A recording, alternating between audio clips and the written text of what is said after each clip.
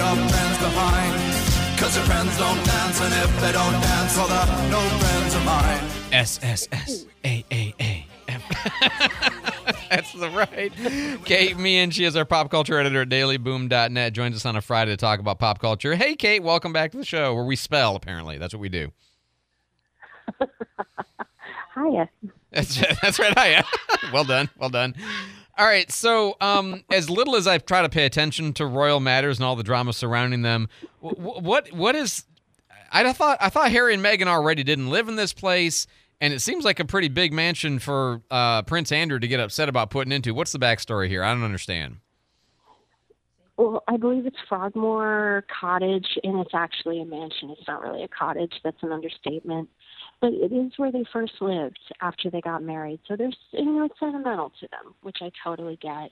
It's the house where I believe they had their baby, their son, and, your first apartment where all the original things happen. You've got that sentimentality and attachment to it. But the reality is they ran from the royals. They left the monarchy.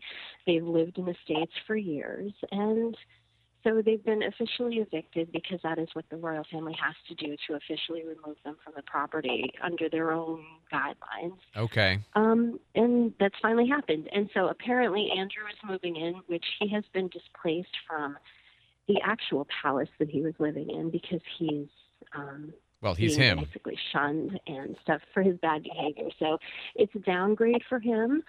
But it's still a mansion, so I don't think he's really losing much. Don't cry for me, oh, Prince Andrew. Yeah. It's a little bit hard to get worked up about this for him. Meanwhile, other drama surrounding the new king is he for his coronation or whatever, Adele and Harry Styles have said that they do not want to perform. Right, and there's a long list of people that do not want to perform, including Elton John. He's turned down an invite. The Spice Girls, the list is endless, and it's really quite simple. Wait, he got turned down by the Spice Girls? I mean, these are rough times. Yeah. Even they don't want the gig. But there's a lot of negativity attached to the royal family with the way they do things, with rumored racism, with their alleged abuse of Harry and Meghan. There's a lot of bad stuff there. And so anybody that's going to agree to perform is leaving themselves open to a lot of backlash from their own personal fan base because there's a lot of people that do not support the royal family anymore. So if you show up and perform, even if it's a paid gig and that's how you see it, you still appear to be, approving of what they do and in line with them. So there's a lot of artists that don't want to take the risk of the backlash.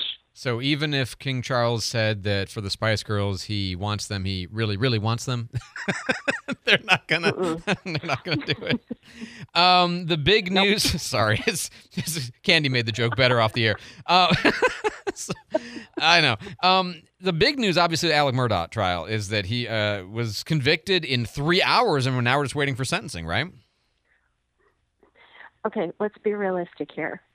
It did not take them 3 hours to convict. They walked back into that room, said, we all agree, right? And they sat there for 3 hours to make it look like they were deliberating. They were all in there playing on their phones and killing time. Right. Yeah, I'm joking because it's a very serious, horrific thing. But yeah, you got to assume this was the easiest of all possible verdicts, right?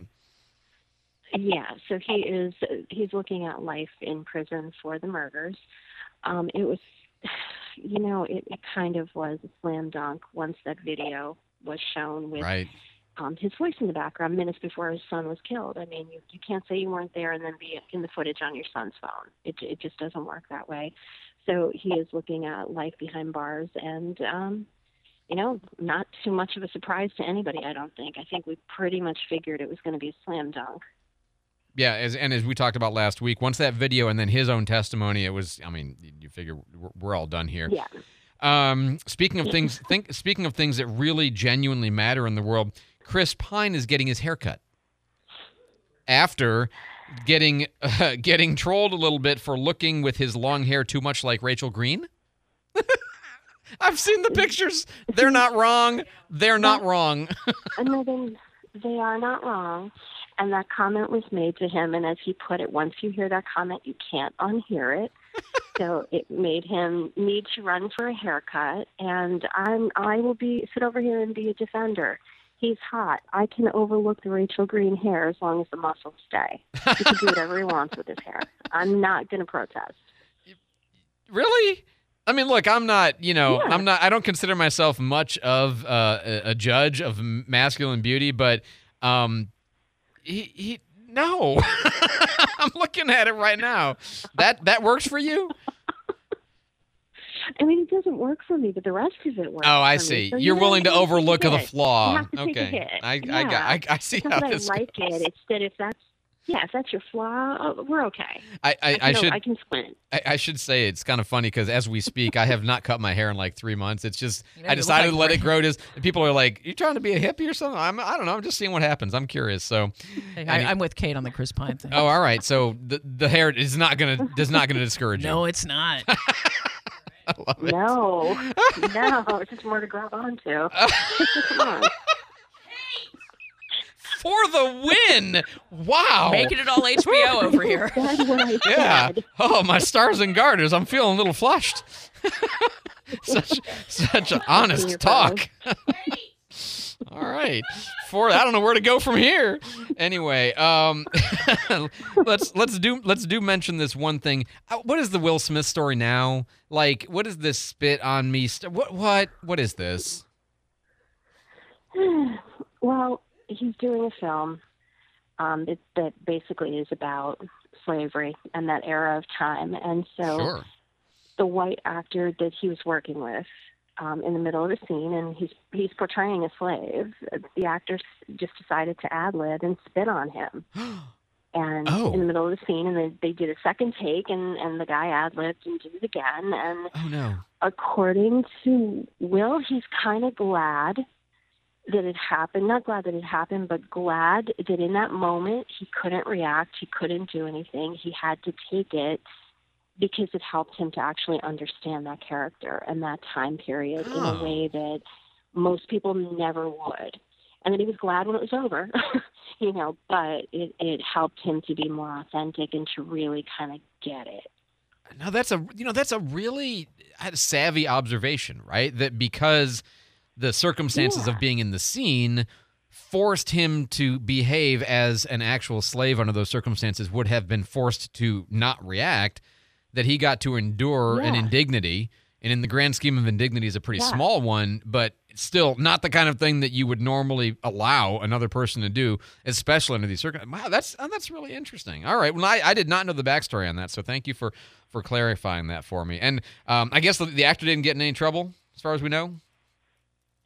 No, not at all. Not at all. Okay. They just were like, can we do a take without the spit? The But the spit thing take. is, but it makes sense though, because you know what? If they were rolling and he wasn't going to break character, and it made him take it. And I can understand how that would change every single thing he did from that point on in this character. Yeah. It's, it's really, truly making you in that moment get it. And I could see where you don't want that to happen, but like at the same time, looking at the scenario there, it's probably not a bad thing that it did. Probably He's did gonna good be for the more movie. authentic Yeah. and- No, Yeah, I would that's yeah, you would think so. That's fascinating. Well, Kate Meehan, she is our pop culture editor at dailyboom.net, joins us on Fridays. Kate, as always, thank you for the, oh my God, the hilarious Chris Pine comment. And as always, thank you for the thoughts. I appreciate it.